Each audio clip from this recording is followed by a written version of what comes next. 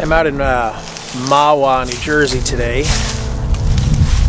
and it's kind of a gray, dull morning, but I was devotioning this morning on Ephesians and how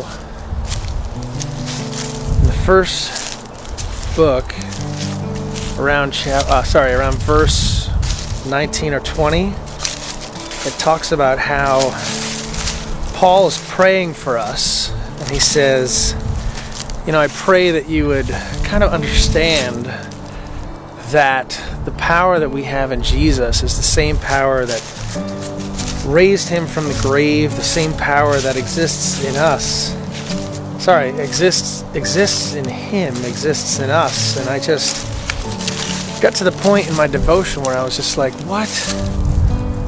Like, I had to stop writing for a minute and just kind of think about like what that actually means, right? We've got this power against our stress, our anxiety, our hurt, all that we encounter and all that the world throws at us every single day. We've got this power that Jesus left with us to defend against it and to just not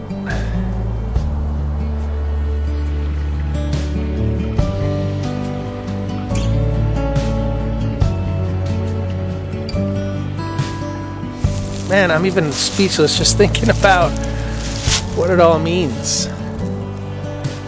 And God, just in his mercy and his glory and his grace, just said to us, hey, you're good. Like, you've got it. So today, you've got it. Just know that you've got it. Know that in the middle of everything you're struggling with, everything that the world is throwing at us, you've got it because God's walking with us. Does that sound right?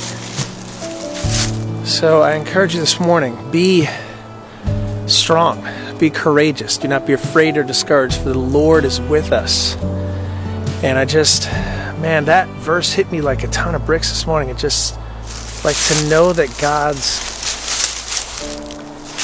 power is with us just left me speechless. So today, be left speechless. God's strength is with us. He loves us. He's walking with us. So whatever it is you're fighting today, keep on fighting it. Alrighty? Because God's walking with us. We'll see you guys on the next one.